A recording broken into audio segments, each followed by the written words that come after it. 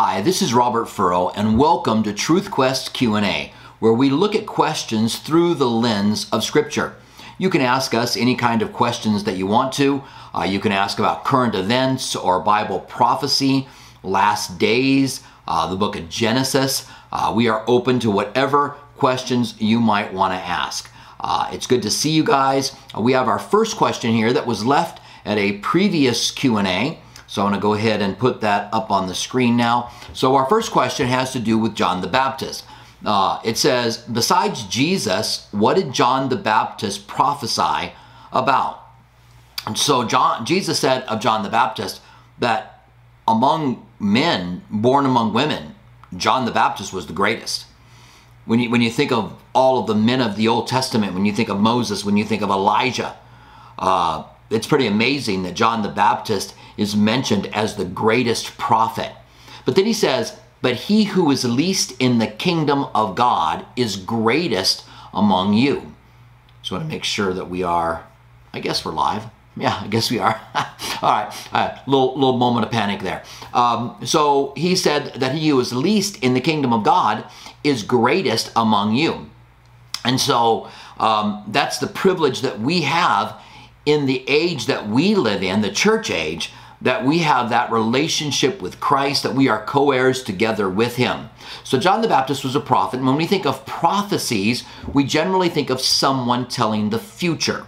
And so John the Baptist said, make straight the way of your life, the paths of your life, and he was prophesying about the one who was going to come, and he spoke about Jesus. But prophecy was not only telling the future, prophecy is also speaking God's word. So if you were a prophet, then you were able to give God's word. In other words, it might be a word about loving God, serving God, following God. It might not be the future. So when you look back at any of the teachings that you have in the Bible of John the Baptist, or when he said to the scribes and Pharisees that came out to see him, who told you to flee from the wrath that's to come?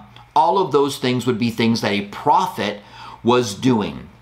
As far as John the Baptist telling things about the future, I think they were connected to the coming of the Messiah and then revealing who the Messiah was when he came. So I don't know that John had any other prophecies that we know of. Of course, I mean, he had a whole life, right? And we don't know what wasn't written. We don't know what we don't know. And so we don't know the things that are written. But John was also a prophet in that Old Testament sense where he spoke for God, and he was a prophet in the sense that he gave prophecies and he told the future. The Old Testament prophets would speak to Moab or to the Edomites or to the land of Tyre or to the king of Tyre. And he would have prophecies for them. And it's amazing how accurate those prophecies were. So it's good to see you guys. If you have any questions, all you've got to do is write question down before your question, write it out, reread it, make sure that it makes sense, and then go ahead and submit it. We'll pull them in the order that we get them. And again, we are open to any questions that you have about prophecy, last days, the book of Revelation, whatever might be on your mind about Christian living, the way that we live, anything like that, then we'll take your questions. So we've already got them loading up here. It's good to see you guys. Great to spend some time with you. I'm going to go ahead and bring in our first question, which is from JG. And JG says, Pastor Robert, what is a biblical way to deal with evil people and demons that use mind games and psychological warfare to covertly harass and provoke us Christians? I think, first of all, a couple of different things here, dealing with evil people and demons. So Jesus said to love those who persecute you, to do good to those who curse you. So when you're dealing with an evil person that just wants to come against you, I don't think there's anything else that we can do but rejoice in that persecution, which is what Jesus said, love them and pray for them. So that's how we deal with an evil person. That person's evil, we love them, we do good to them, we bless them. That's what Jesus told us to do. Now, when we're dealing with demonic attacks, we've got to know the restrictions that the enemy has. And we've got to know where he can get to us. And, you know, Paul talked about a messenger from Satan to buffet him, but God allowed that. And there are certain things that God will allow. Jesus said to Peter, Satan has asked him to sift you like wheat, but I've prayed for you. And when you are restored, strengthen your brethren, which is a whole series. You go down that road. Satan's asking for you, scary, but I've prayed for you, awesome. And when you are restored, what do you mean when I'm restored? I thought you were praying for me. And so there are certain things that God allows in our lives for testing's sake, for growth, that the genuineness of our faith could be tested so it could be revealed to us where we are.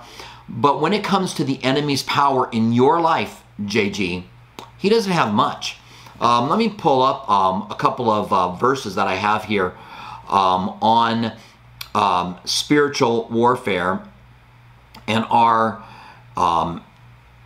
let's see if I can find these. Yeah. All right. Spiritual warfare and our ability, the Satan's inability to be able to attack us. So let me go ahead and bring you in here. All right. So let's see. So I've got some verses here. I want to get specifically, let's see, 1 John 4:4, you are of God, little children, and have overcome them, because he who is in you is greater than he that is in the world. What a great promise. You're in God, Satan is in the world, but he cannot harm you, he cannot hurt you, right? Because you're in the world. You know, I say unto you, Peter, you're a rock, and on this rock I'll build my church, and the gates of hell will not prevail against you. The promise that we have that we are going to succeed. Jesus said in Luke 10:19, behold, I give you authority to trample on serpents and scorpions and over all the power of the enemy, and nothing will by any means hurt you. I love this one. We know that whoever is born of God does not sin. Now, earlier in 1 John, it had said that if we say we have no sin, that we are liars. So he who is born of God doesn't practice sin. It means that we can evaluate whether or not we've made a genuine, real commitment to Christ by whether or not we are keeping his commandments and repenting from our sin. 1 John 1:9. If we confess our sins, he's faithful and just to forgive us our sins. But this says, we know that whoever is born of God does not sin, but he who has been born of God keeps himself, and the wicked one does not touch him. So the only way that we can allow that the enemy can come in and attack my life is if I cooperate with him. So the next verse that I've got here is Ephesians 4:27 and 28. Give no place to the devil.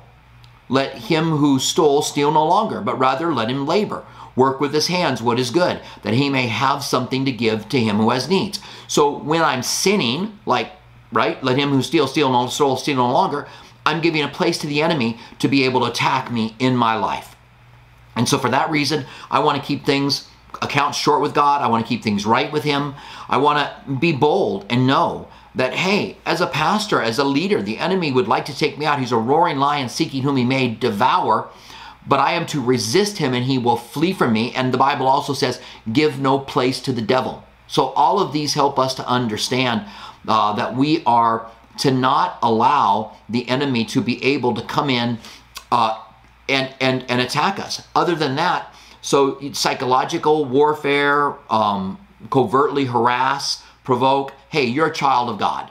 You're going to be able to stand against all of these things that are taking place. Know who you are.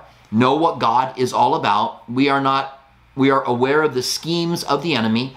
Know that the battle in the last days is over heresies, doctrines of demons, right? All right, JG? So hopefully that's helpful. Stand fast in who you are in Jesus and know that demons tremble at the name of Jesus, and you are a child of God and you have been given authority over them all. All right? So we have a question here now from Albert. Albert, good to see you. Hi, Pastor. Hello. Good to see you, Albert. Do you think it's possible that if Paul did suffer from an eye ailment, that it was the result of being blinded on the way to Damascus, like Jacob having hip trouble after wrestling with God? I think it's possible that, I know he was healed, right? That Annas prayed for him and he was healed. I think that might be a possibility, that God allowed some kind of a sickness or something to remain, if that indeed is the thorn in the flesh. I have a tendency to think it is, Paul talks about the large letters that I wrote with.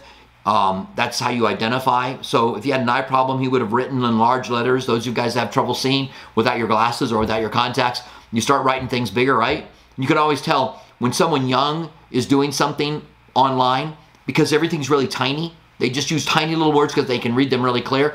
The older you get, the bigger it is, the bigger you want the letters to be. And so I think that Paul had some kind of an eye ailment. That's at least what I think. I don't know that we can know for 100%. Neither can we know 100% sure if it is something that hung on after he was struck on the Damascus Road. But it is interesting that he was struck with blindness, and then he seems to have been dealing with an eye infirmity as he got older, and that God gave it to him to keep him humble. Now Paul received it and accepted it because of the great calling that he had. Thanks, Albert. Appreciate it. Good to see you. Good to see you also, Daniel. We have a question here from Dan.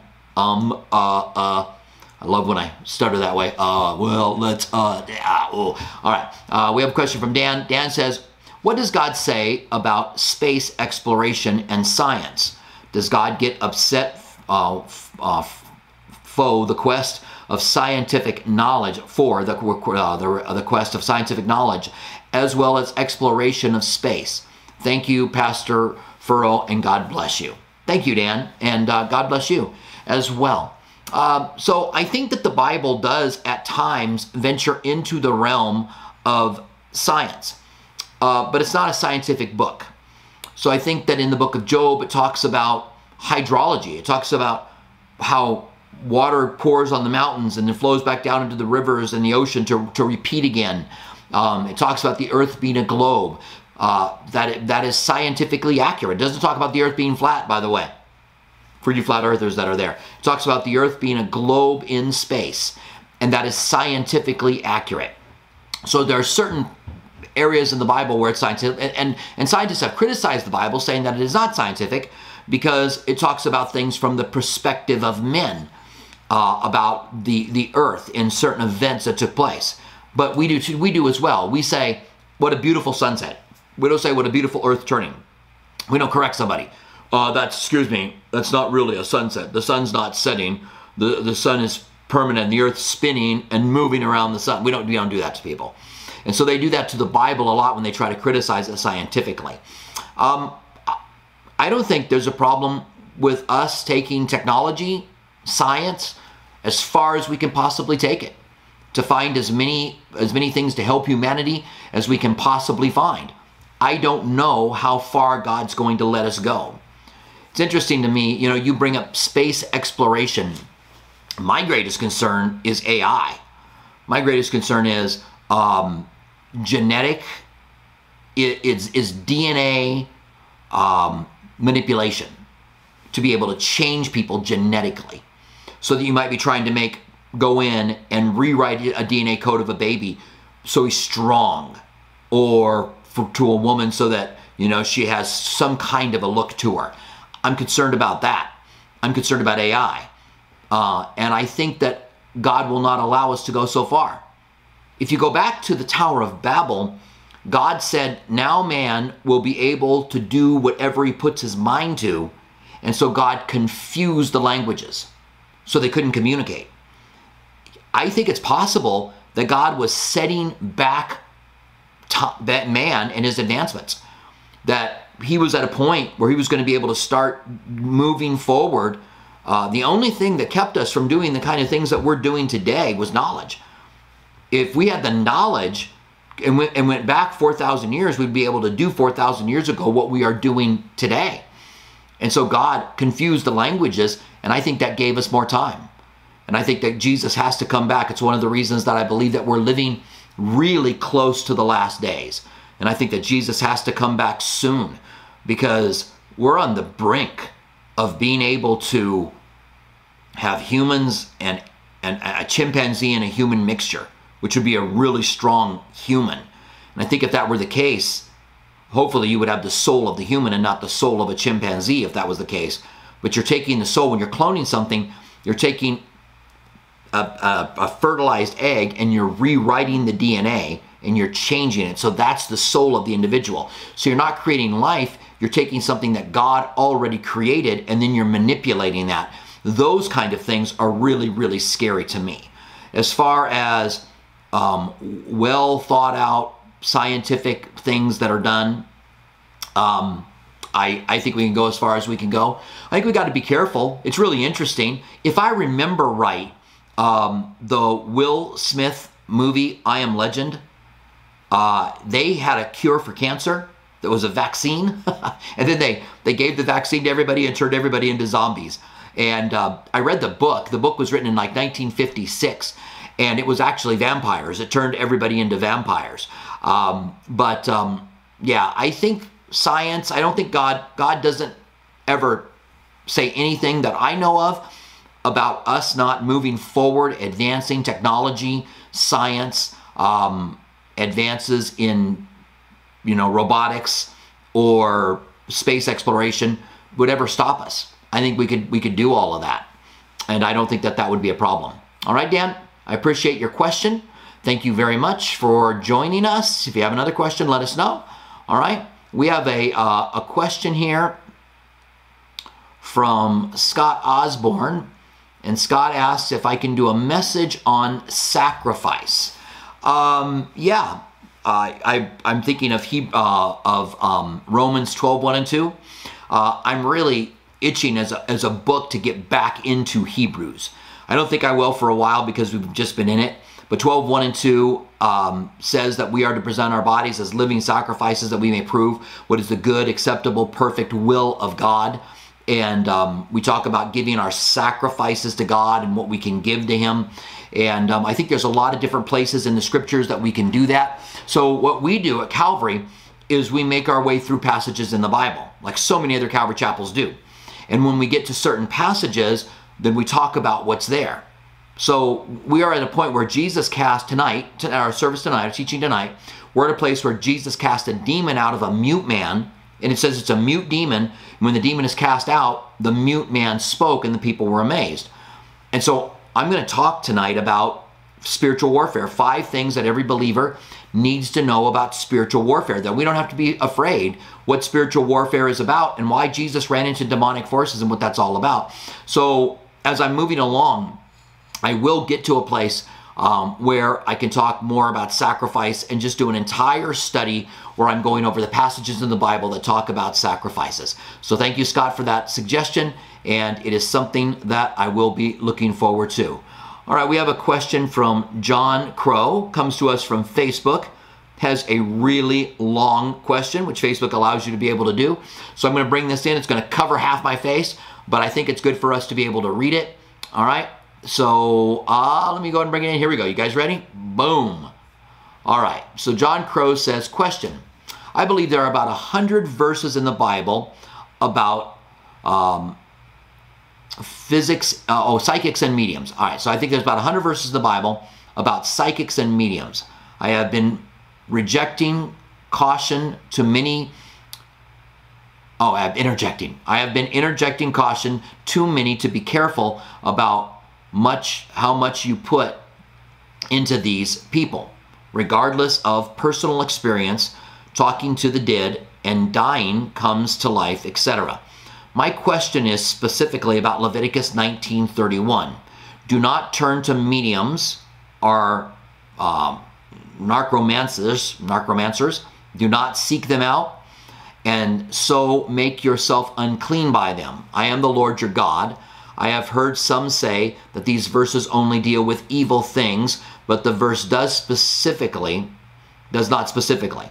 Please comment accordingly. I would also like you to comment on Corinthians about discerning spirits. All right, Joe, thank you very much. I'm going to go ahead and remove this. So yeah, psychics, mediums. We as Christians, we should stay as far away from them as we can. It's just something we should not be involved in. These are things of the world. These are spiritual things that are not of God. God is the one who knows your future. God is the one that sets your future in place. God is the one that we trust for what we should know, what we should do, our decisions that we make. We should be praying for Him. The Bible says in Proverbs 3, I think it's 5, to trust in the Lord with all your heart, lean not on your own understanding. In all of your ways, acknowledge him, and he will direct your path. And so we put our trust in God. Psalms chapter 1, it says, walk not in the, what does Psalms 1 say? Let me get there. Figures I haven't memorized, and then my memory fails me. So Psalms 1 says, blessed is the man who walks not in the counsel of the ungodly, nor stands in the way of sinners, nor sits in the seat of the scornful. So we're not to stand or sit. It's a progression there. Who walks in the counsel of the ungodly, right? That would be mediums and spirits, massively ungodly. Nor stands in the way of sinners. We don't supposed to go do what sinners do. Nor sit in the seat of the scornful. But our delight is in the law of the Lord. And in that law, we meditate day and night. And we will be like a tree planted by the rivers of water. So look at this. And but his delight, this is the godly man's delight, is in the law of the Lord. And his law, he meditates day and night. He shall be like a tree planted by the rivers of water, which is a strong tree, that brings forth fruit in its season, whose leaves also shall not wither, and whatever you do will prosper. The godly are not so. They are like chaff of the wind driven away. That includes psychics and mediums that we are told in the Old Testament to stay away from, and that gives us the heart of what God would want from us. And why would we as Christians ever go to someone that has some demonically induced spirit behind it and be involved in it? Stay away from those things. Therefore, the ungodly shall not stand in his judgment, nor sinners in the congregation of the righteous.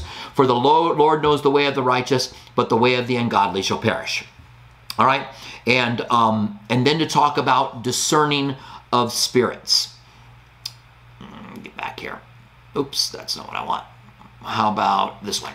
Then to talk about discerning of spirits. So it's a gift of the Spirit. So when we are born again, the Spirit takes up residence inside of us. You cannot say Jesus is Lord without the Holy Spirit. It says in 1 Corinthians chapter 12. But then the Holy Spirit comes upon us and empowers us to do the work that God calls us to do. And when that happens, we receive gifts. And one of those gifts is the discerning of spirits. We all probably like to think that we have some gift of discernment, or that we're good at discerning, when we might not be. That's why we need to know what the Word of God says. Sometimes we take our feelings, we go, well, I feel that way, so I think that's true, when it can be radically different than what God's Word says. But there is a gift of discernment, and I've known a handful of people that have had it really well. They'll meet someone, and they'll say, there's a problem. Sooner or later, there is a problem. And to me, it's very close to judging that person, because I'm like, hey, don't judge them, right? I mean, we don't want to judge them, but sometimes people can see that this person is not honest, that they've got ulterior motives, that they have that gift of discernment. Like I said, I like to think that I have the gift of discernment when I'm listening to someone teach a false teaching. That just may be a lot of years of studying the Bible, that when I hear someone teaching a false teaching, I know it. But I like to think that I do have a gift of discernment. But discerning is when you know something about somebody and you just have a check. And you don't want to judge them, because you could be wrong, right? If you're wrong, then you want to just say, God, I'm sorry. But hey, sometimes it's good to check things out a little bit further. If you have the gift of discernment, God gives it to you for a reason. And so you check things out a little more. And maybe you find out that that person is involved in something he shouldn't be involved in, and should not be in ministry, or whatever the case might be, or he should not be in that person's life, or whatever the case might be. You're welcome, JG, for the answer to your question. We have a question here from Jari. I want to just say to all of you guys who are joining in new, this is Truth Quest Q&A, where we look at questions through the lens of Scripture. If you have questions about anything, about the Bible, about something you've been wondering about the last days, current events, you can go ahead and ask those questions. Just put the word question in front of it, the way that Jari did, or the question mark, and then I'll know it's a question. I'll be able to bring them in, and we can answer your questions. All right? So question, why did God make our bodies similar to that of monkeys? My uncle is a deist and believes in science and evolution. Why is our DNA similar to other life forms? Why not evolution? All right, Jari, that's a huge question, right? First of all, I believe that similarities point to a creator and not to evolution. So because there's similarities, they'll say, well, evolution came along, there was a monkey-like creature. I'm not saying, evolutionists don't say it was a monkey that we descended from. It was a monkey-like creature. Then it descended and branched off and became monkeys and became humans, and that we share common ancestors. And that's why the DNA is similar. That's what they're going to say. My response to that is, I just want some proof of that. I just want some evidence. I don't want you to tell me, gosh, you're just dumb. You can't understand that happened. Give me your evidence. Give me your proof. I've been asking for this for a lot of years. I want some evidence. Whether or not evolution is true. I don't want to believe a lie, right? We're on a truth quest. I don't want to believe a lie. And if you have evidence, if you could go back and find, just go trace it back in the fossil records, which we don't have. The fossil records do not support evolution. And this is really important to understand. And because of that, the many professors and scientists have rejected trying to determine our past from the fossil records. In the fossil records, everything comes on the scene at once.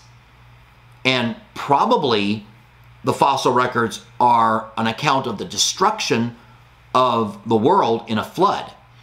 All right? So I think that if you look at a painting from Rembrandt, you can distinguish his paintings because they're similar. They're distinct and they're different, but they're similar. And so you've got a creator who makes life, and he makes life with DNA. And all of us are similar in that we all have DNA, but we all are different. And some DNA is closer than other DNA, just like some paintings of a famous painter are more like other paintings. And this similarity, I believe, is evidence of a creator, not evidence of evolution. And I think the differences, when you look at some creatures like an octopus, which are so radically different, their brains were totally different than ours, they're radically different, are evidence of an amazing creator that can create in so many different ways. So I'll stand on my ground here. I don't argue with people over the age of the earth. Because if God created the earth to look old, and that's what scientists see, then hey, God created it to look old. And whether or not we have on day one, to a 24-hour period, God creating the heavens and the earth, which it seems like the heavens and the earth were created, and then there was day one, and whether or not those are 24-hour days are arguments that discussions people can have within Christianity, but evolution is a completely different thing. And if evolution were proven to be true, let's just say that they were able to piece together within the fossil record, which they haven't been able to do, but let's just say they were able to do that, where our ancestry went from, and they can do it clearly and it's undeniable, then I would say, all right, I still believe God created us, but I don't believe evolution. I don't believe they can do that. I don't believe they can do it at all. And so, I come back to my same argument. When I talk to someone about evolution, I come back to the same argument that I make all the time, which is like, prove it to me. Just give me proof. Give me evidence. Well, you're not smart enough to have, that's what they'll say. You're not smart enough to understand it. All right, then dumb it down for me. Hey, I teach something very complex, the Bible, and I'm able to get the cookies on that lower shelf. So bring the cookies for evolution down on the lower shelf. Someone said to me, I'll prove it to you. You had giraffes with all different kinds of necks. All the vegetation died short. Well, all the vegetation of shorter trees died. And so only long neck giraffes were able to mate until they all became long necked. Bingo, they said, evolution. Problem, that's a giraffe that adapted, and I understand genetics being passed that might give someone an advantage, and those being the ones that survive. I understand that, but that's adaptation. That's not evolution. That's not macroevolution. It's not, it didn't change from a giraffe to a whatever. It's still evolution. I mean, it's still a giraffe, and therefore it's not evidence of evolution. So I'm open to someone who can show me the proof of evolution, because they'll talk about the evidence of evolution, but then they don't have it. When you go back and you begin to look at it, they do not have it. The last book that I read was a few years ago. It was Lee Strobel's The Case for Creation. It was very good. I'm sure it would be outdated today for some of the new scientific evidences that they have. But I think that a lot of the things that are in it would still stand, and still stand really, really strong. In fact, it's another book that I would like to return to. I'll also tell you that evolutionists have problems with evolution.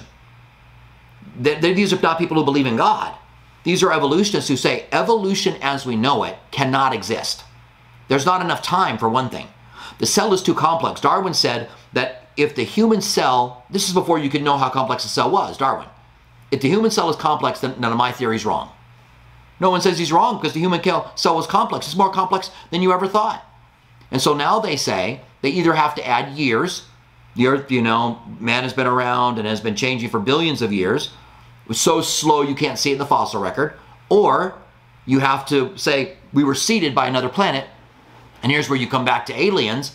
And there have been some of lately, some of the brightest scientists who will say that they believe that aliens seeded the earth. If they have to say it's so complex and so hard that aliens seeded the earth, then, and I say it's God, which one of us doesn't look completely sound? If you say aliens did it, and I say God did it, and you laugh at me, you mock me for believing that God created the heavens and the earth, but you say that aliens did. And all you're doing is pushing back your time frame to give you enough time for evolution. All right? So thank you for the question, Jari. I really appreciate it. And there's my thoughts on evolution. Maybe you got a little bit more than you bargained for there. All right? So we have a question here from Diana, and she comes to us from Facebook. I want to welcome all you guys, by the way, that come from YouTube and Facebook. If you're on YouTube, help us reach as many people as we possibly can by hitting the subscribe button and the like button, by liking this video and by sharing this video.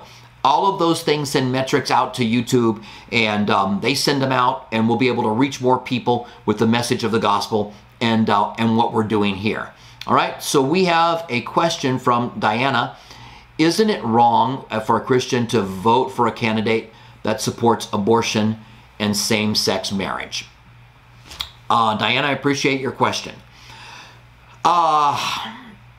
Sometimes things are not as black and white as what you might think. If you have two candidates, I mean, we think of voting for the President of the United States. And we've had, in the last presidential election, there was no way that from a godly perspective, I could agree with both candidates. I think both candidates were wrong. Now, one of them believed that abortion was wrong. One of them believed in the same-sex marriage. And so that's easy to vote for. For me as a Christian, the number one thing that I vote for is to save the life of a baby that's in the womb. That's the number one thing that I vote for. I would myself consider it to be wrong of me to vote for anybody who believed in that. I think if the candidates came down to just candidates that just believed that you could destroy a baby in the womb, then I wouldn't vote. So that's what I believe. But I don't think that a candidate has to have 100%, has to be in agreement 100% with the Bible and what the Bible says to be able to vote for them. Sometimes you look at the issues of the day, we pray, we make a decision, the best decision that we can possibly make, and we vote for those that we feel like are closest to what we believe. And yeah, I think it's problematic for sure. If you as a Christian vote for someone who believes in taking the life of a baby in a womb, sometimes even viable. We have the most, as far as I understand it, we have the most liberal laws for a woman to be able to go and stop a pregnancy. The most liberal laws. And that's tragic. And I would never vote for anybody that would go down that line. My conscience would not let me do that. And I think for genuine Christians, we got to seek God for those kind of things. Same-sex marriage, I feel the same way. I think marriage is between a man and a woman. It's the way that God said. And for this reason, a man shall leave his father and mother, and the two shall cleave together and become one flesh.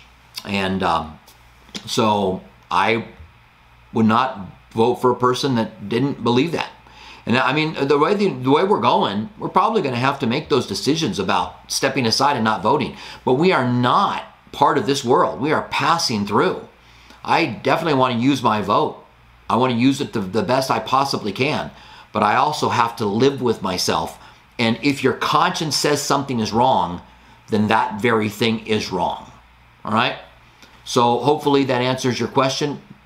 Diana, I appreciate that. If you want some more clarity, then you can ask another question, and I appreciate that.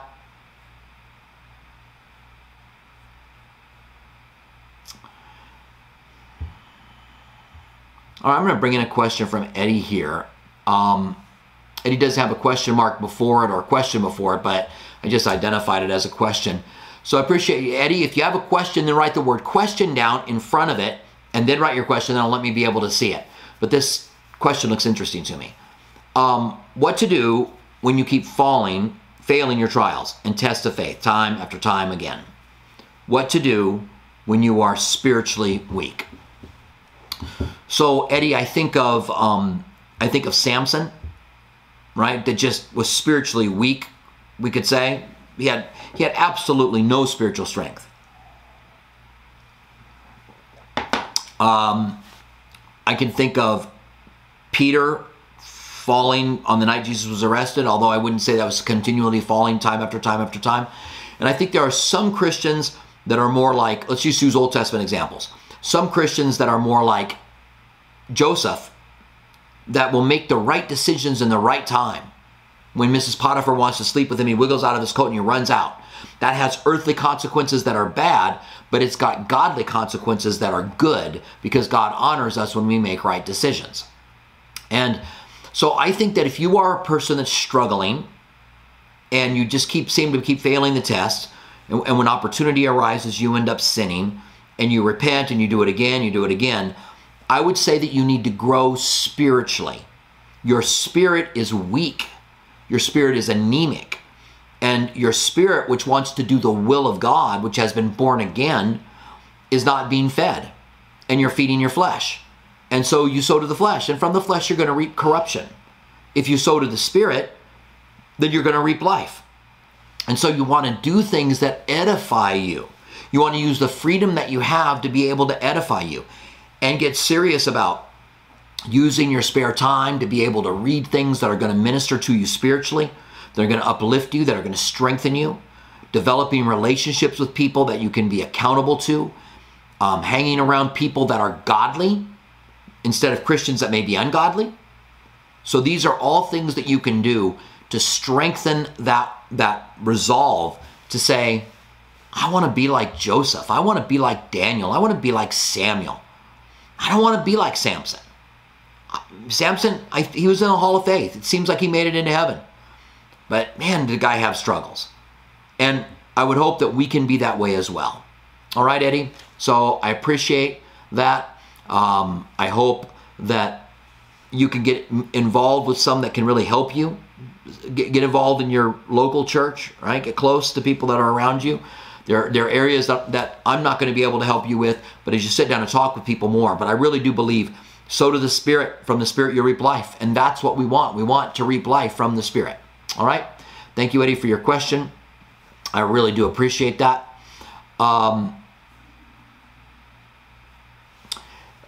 So, Joe, I see your question about which one I answer more. I just go down my feed, and in my feed, they're both YouTube and Facebook both together. So they're put together for me.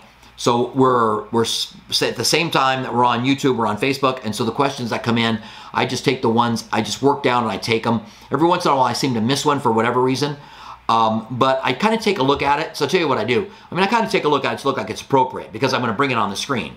So if it just looks appropriate to me, I'll bring it on the screen. Sometimes I'll get questions that aren't appropriate, and I'll pass by those. So just make sure that they're appropriate. I'll deal with any topic. You just got to make sure you ask it in an appropriate way. All right? Because, hey, we want to make sure that we're honoring God in the way that we're asking things. All right? So Golden Truth says, hi, Pastor. Blessings. Thank you. God bless you too. Is there anywhere in the Bible which talks about COVID vaccine? It's been so conflicting if we should take a non-FDA approved vaccine that the government is pushing so much. Yeah, it has been, right? And it's definitely been rushed. I know that, right? I mean, it was called Project Warp Speed. That was they trying to get the vaccine out. I do know that the numbers for those that have taken the vaccine look good. That if they do, and there are breakthrough cases, which is too bad, and they're talking about a third dose of the vaccine now. I do know that they look good. And if you have comorbidities, especially several of them, then you probably should take the vaccine. You can take the Johnson & Johnson if you want something that's more like an older vaccine. The new vaccines seem to be okay at producing antibodies. But you can also do some other things. Make sure you're healthy. I just watched a video on this last night. A lot of the comorbidities, high blood pressure, overweight, are sometimes it's things that we can't help. But for the majority of us, we can help those things. We can endeavor to be healthier. Make sure you're taking zinc. Make sure you're taking vitamin C. Make sure you're taking vitamin D. Make sure that you are as healthy as you can. Sooner or later, it seems like this virus is here to stay. Sooner or later, it seems like we're going to be exposed to it. So we want to be as healthy as we can. And you should personally pray, really seek God as to whether or not you should take the vaccine. I don't think that the Bible says anything about it, and I don't have a problem with vaccines, right? And I don't think you do either, Golden Truth. I think the way you worded your question, I've had vaccines. I've taken the flu vaccine on a semi-regular basis. I don't take it every year, but if I'm there, it's convenient, I took the flu vaccine. So I don't have a problem with vaccines. I have a problem with the FDA not approving it yet. I do have a problem with these things being rushed. And it seems like there's been some people that haven't responded well to the vaccine, but it's very, very rare that that's happened. So you have to pray, make the decision for yourself. We have the right to be able to make those decisions. I know a lot of people now are being forced, or they look at their job. You're going to keep your job. You're going to have to get vaccinated. And I know a lot of healthcare workers are not taking it. And I got a son who works in the healthcare field who says that's not as many as what I think. And maybe that's true. I mean, I don't know everything about this topic. But I do know that this disease causes some real, well, it causes people to die. The death rate is still down, even during the spike that's taking place now with Delta. And so I'm sorry I'm not more help on whether or not you should go get the vaccine. I'm just right down the middle on it, thinking that pray and seek God and see about it. I don't like the fact that it's not approved by the FDA. I don't like the fact that people are forced to take something that's not approved by the FDA. It seems to me like that can be challenged. It seems to me like that should be challenged in the courts and go all the way to the Supreme Court. But, I just don't. Maybe it has been. Maybe it's on its way. I don't know. All right, Golden Truth. If you are, if you're in a high risk category, then you probably should take the vaccine. I'm not telling you to, right? I'm just saying, just using common sense, seeking God, praying, looking for direction. It doesn't help that we have been lied to about COVID since the very beginning. Doesn't help at all. And but we have this vaccine. I mean, we have this virus among us, and it's probably here to stay, at least for the foreseeable future. And so we have to deal with it. And if you want to do that by being healthy, if you want to do that, and you should be, I think everybody should be as healthy as they can be. I think that with this thing going on, we should step up. We should start getting physically in shape. We should lose weight. We should lower our blood pressure. We should just all of those things. If you're a diabetic, really take care of yourself. All of those things that we can do so that when we are exposed to it, we're able to stand and fight against it. I think that we should do. And maybe take the vaccine. All right? Golden Truth. So thank you. Sorry, I don't have a little bit better answer on that. I'm still kind of going through it as much as everybody else is. All right. So,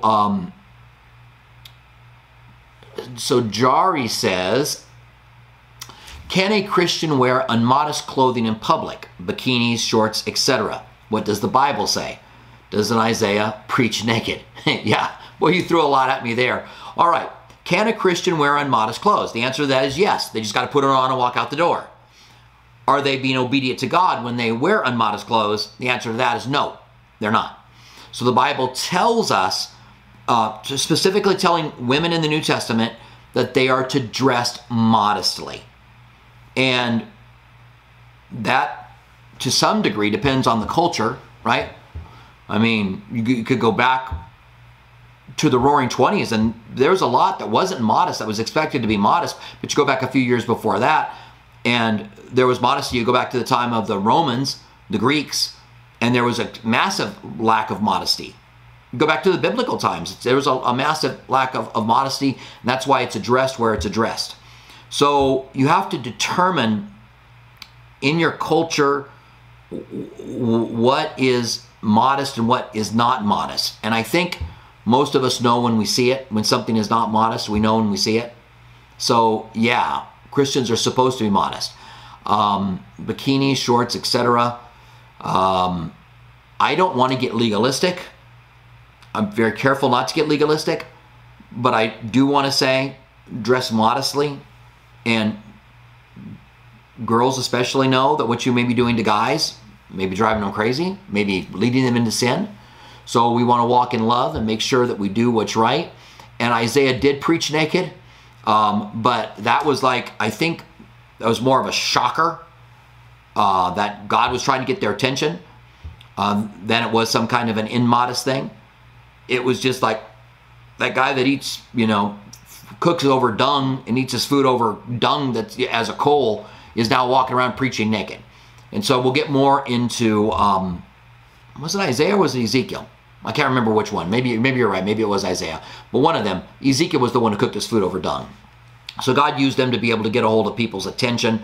And so, yeah, I think that we are supposed to live modestly. Can a Christian be unmodest? Certainly. And hopefully God will convict them and speak to them about being more modest. All right. So thank you, Jari. I appreciate your question. We have another question here from Amber. All right. So Amber Sky says, is having relations with your husband and wife only for procreating, or is it for the intimacy as well? Is contraception against God's will? So here we have a controversial topic within the church, right? And so I'm going to say there's a smaller group of people, and maybe there was a larger group when Catholicism really didn't believe in contraception at all, but there's a smaller group of Christians who believe that contraception is sin, that God gave the command to multiply the earth. That's the first command that was given, be fruitful and multiply. And if you're stopping that from happening, then you're in sin. I do not agree with that. I think that was a command given to people in the very beginning of creation, and that you can use contraception. That's me personally. All right. I believe that God made sex for intimacy and for procreating and for enjoyment. And I believe it's meant for that. And I think that when we take it out of that realm, when we say it's just for procreating, then we leave a lot more temptation for someone, both men and women, because both men and women are tempted in these areas. Paul said, don't separate from yourself. He's talking sexually, except for a little while, and then come back together again because of the temptation. And Paul said it's better for you to marry than burn. So you have these desires. And is he not? God's the one that came up with the idea of sex, and it's great, right? And God was the one who came up with it. And so we in the confines of the marital bed, then it's awesome. And I think that it should be for intimacy, and that God wants there to be intimacy. And I think that if you believe it's not for intimacy, it's only for procreating, you're putting a distance between you and your wife or you and your husband that God doesn't want. And so intimacy breeds more intimacy. So when you're intimate and close together, then you want to be close together. And when you cut that off and say, no, it's just for procreation, so we're done, then the intimacy in your marriage is going to wane. And there's going to be problems, struggles that the individual has. So that's what I think of it.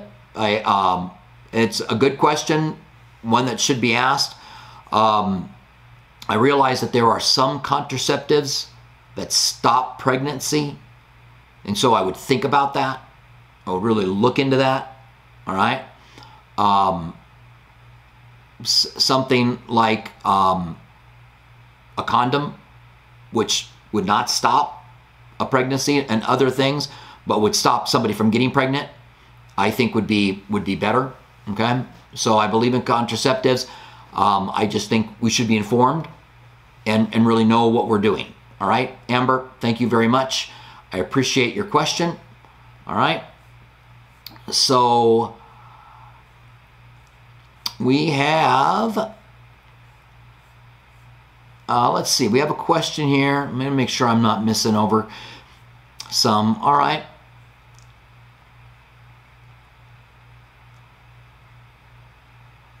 All right. So we have a question here from Albert.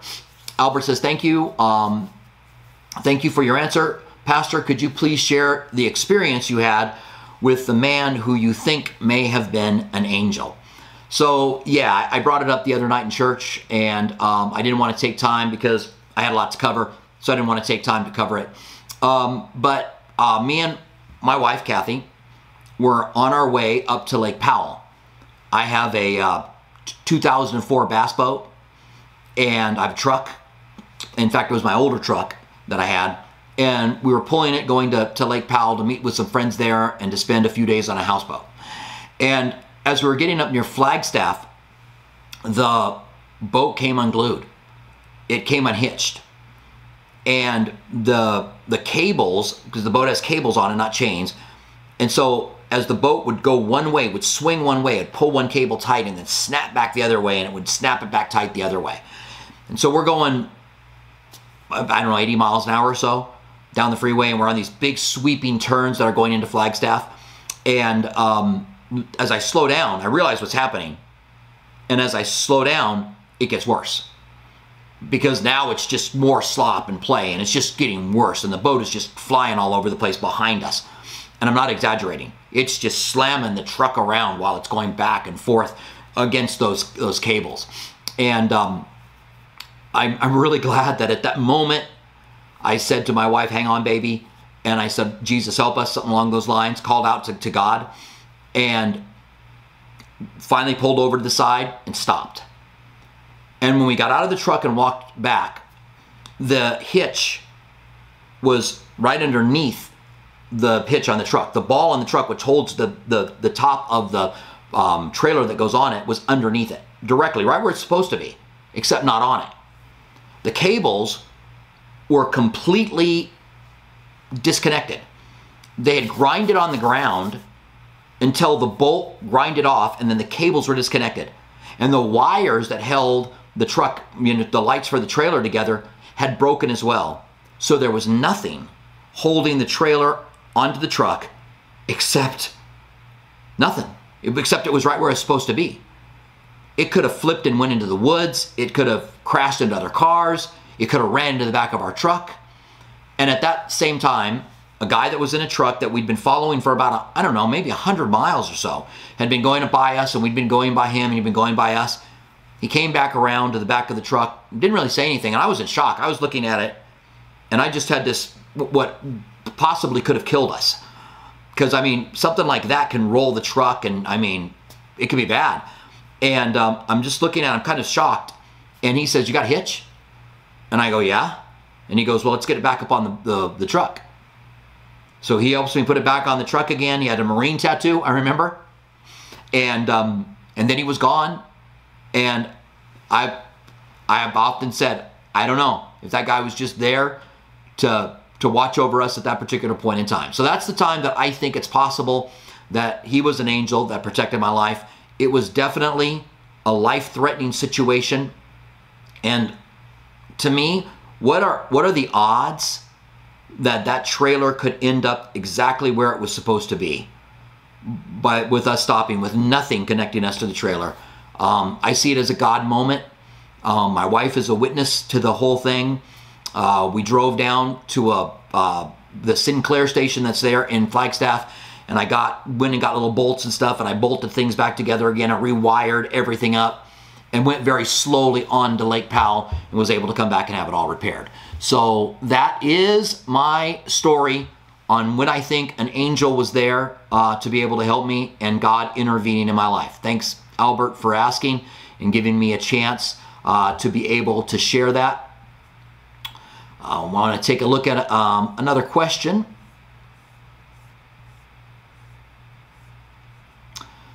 So we have a question from Stephanie about the plagues on the firstborn in Egypt.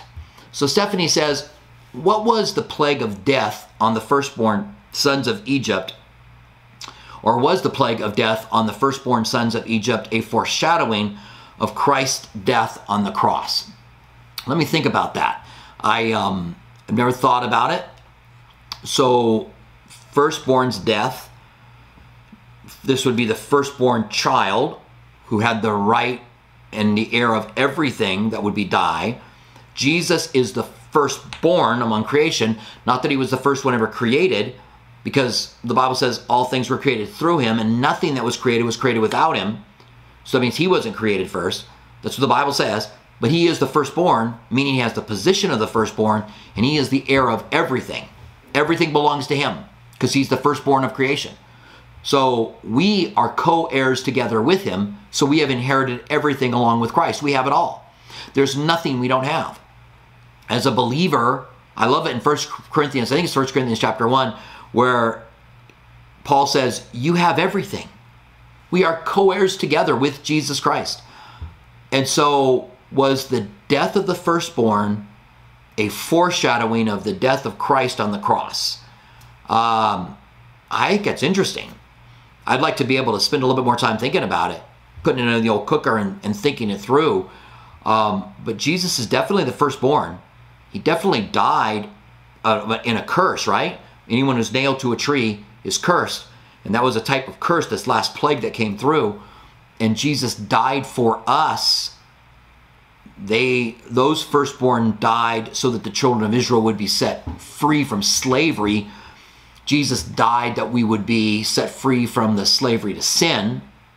So, yeah, Stephanie, I think there may be something there. I don't know that I want to say 100% yet, but boy, I think that's really insightful and very, very interesting. All right. Thanks, Stephanie. So we have just a couple more minutes, so I'm going to take a look for another question that's here. We have a question from James. So James says, good afternoon, Pastor Robert. Is there a good daily devotional book that you would recommend for family? Thank you. Oh, wow, a good devotional book to recommend for family. I guess that would depend a little bit on the age of your children. I think that some of the classics are really good. You know, Oswald Chambers, or you know, some of the devotionals that have been written. Charles Swindoll has some great devotional books that are out there, and I think that he's always really, really good. I think there are some that are geared more for children. So I'm have to take a look and see what more is out there. I would, you know, maybe look at some of the Charles Swindoll stuff. I know that he's written a lot of devotional books that are there that are really good. I also think that you could, James, that you could take a book of the Bible and you could go through it as a devotional for the kids. You don't have to cover every single verse, but go through and find, the different accounts in the life of Jesus. You don't have to cover everything, but take each account and talk to the kids about it. This is true and real, and here's what Jesus did, and here's what Jesus said, and you guys are having a devotion, and you're leading the family, and that could be really, really powerful. I'm not saying that having a book by one of these other guys that have written devotions might not be really good, because I think it can be. But I just can't think of anything off the top of my head that I would go, that would be great. And I think it would depend on the age of the children as well. But thank you very much for your question. I'm going to take a look here, see if we've got another one. I always, whenever I do this, it's like it's the end now, we're done. So I'm going to bring this in, and this will be the last one. If you guys wrote questions, I appreciate them. I will take a look at them later for the first question in future Q&As. So we have a question, Matthew 24, 16 through 25. Is this something we might experience soon? Is this before the rapture? So I'm trying to think of what is 16, 24 through 25. Right after this, you have the return of Jesus. So let me just go ahead and look here. Matthew 24, verse 16. All right, so abomination of desolation. So I'm going to start in verse 15. Therefore, when you see the abomination of desolation spoken of by Daniel the prophet standing in the holy place, whoever reads, let him understand. Let not those who are in Jerusalem flee to the mountains. Let him who is in the housetops not go down to take anything out of the house. Let him who is in the field not go back to get clothes. But woe to those who are pregnant and those who are nursing babies in those days. And pray that your flight may not be in the winter or on the Sabbath, for then there will be great tribulation, such as not been seen since the beginning of the world until this time, nor shall there ever be. But unless those days were shortened, no flesh would be saved. But for the elect's sake, those days will be shortened. Then if you say, look, here is the Christ, or there, do not believe it. For false Christs and false prophets will arise, show great signs and wonders, and deceive, but possibly even the elect. Could be talking about the Antichrist there. See, I've told you beforehand. Therefore, if they say to you, look, he is in the desert, do not go over. Look, he is in the inner room, do not believe it. And then it talks about the return of Christ. So, no, I don't believe that this is anything that's going to happen really soon for us. Let me get back to your question here. Where are we at? Where was your question at? Where am I at? Did I erase your question? No, there we go. I got it. I found it. All right, so your question is this something that might be experiencing soon? Is this before the rapture? No, it's after the rapture. So you've got the Antichrist that comes on the scene. You've got the rapture of the church. That's the next event that we can see. Maybe the Gog and Magog war, but probably not. Probably the rapture of the church. And I think it's close. And we are promised that we are going to be taken and not go through the hour of testing that's coming upon this whole earth. And we know that the tribulation period, those whole 7 years, are a time of Jacob's trouble, and he will be saved out of it. So God's working salvation during the tribulation period for the nation of Israel. And he makes a treaty with many for 1 week. That's Daniel chapter 9. And then you have the tribulation period starts. The seals begin to be broken right there. And you have bad things that happen. But you also have this peace treaty and some good stuff that looks like the Antichrist is a good guy and good things that are going on at the same time. Then the tribulation period gets worse and worse and worse and worse until a time of great tribulation that happens after. The front part is tribulation, but there's great tribulation after halfway through. That's what this is talking about. That is when, remember, the temple's been rebuilt and sacrifices have been restored. And now all of a sudden the abomination of desolation, the Antichrist puts up a statue of himself in there. And woe to them in those days. It's going to be horrible. It's going to be awful.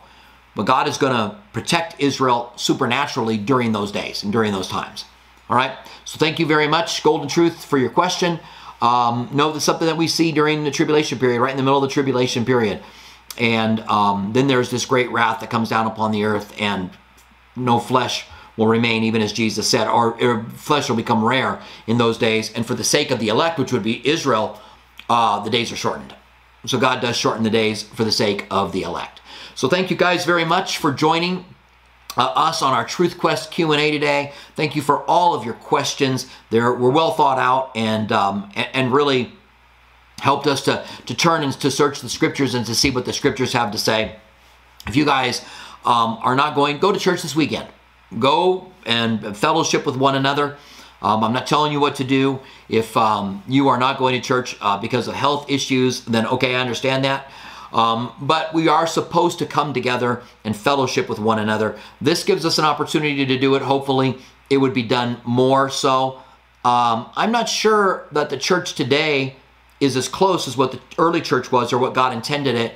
And it's something that each church should be trying to do, which is to have people draw closer together, build better relationships within the church, and minister to one another. We have a church service in 2 hours. We're going to be talking about spiritual warfare. I look forward to seeing you guys there. All right. God bless you. Stay close to Jesus. I love you. I hope things are going really well for you, and I hope you're blessed. I'm going to sign out now. All right, guys? So we'll see you later on.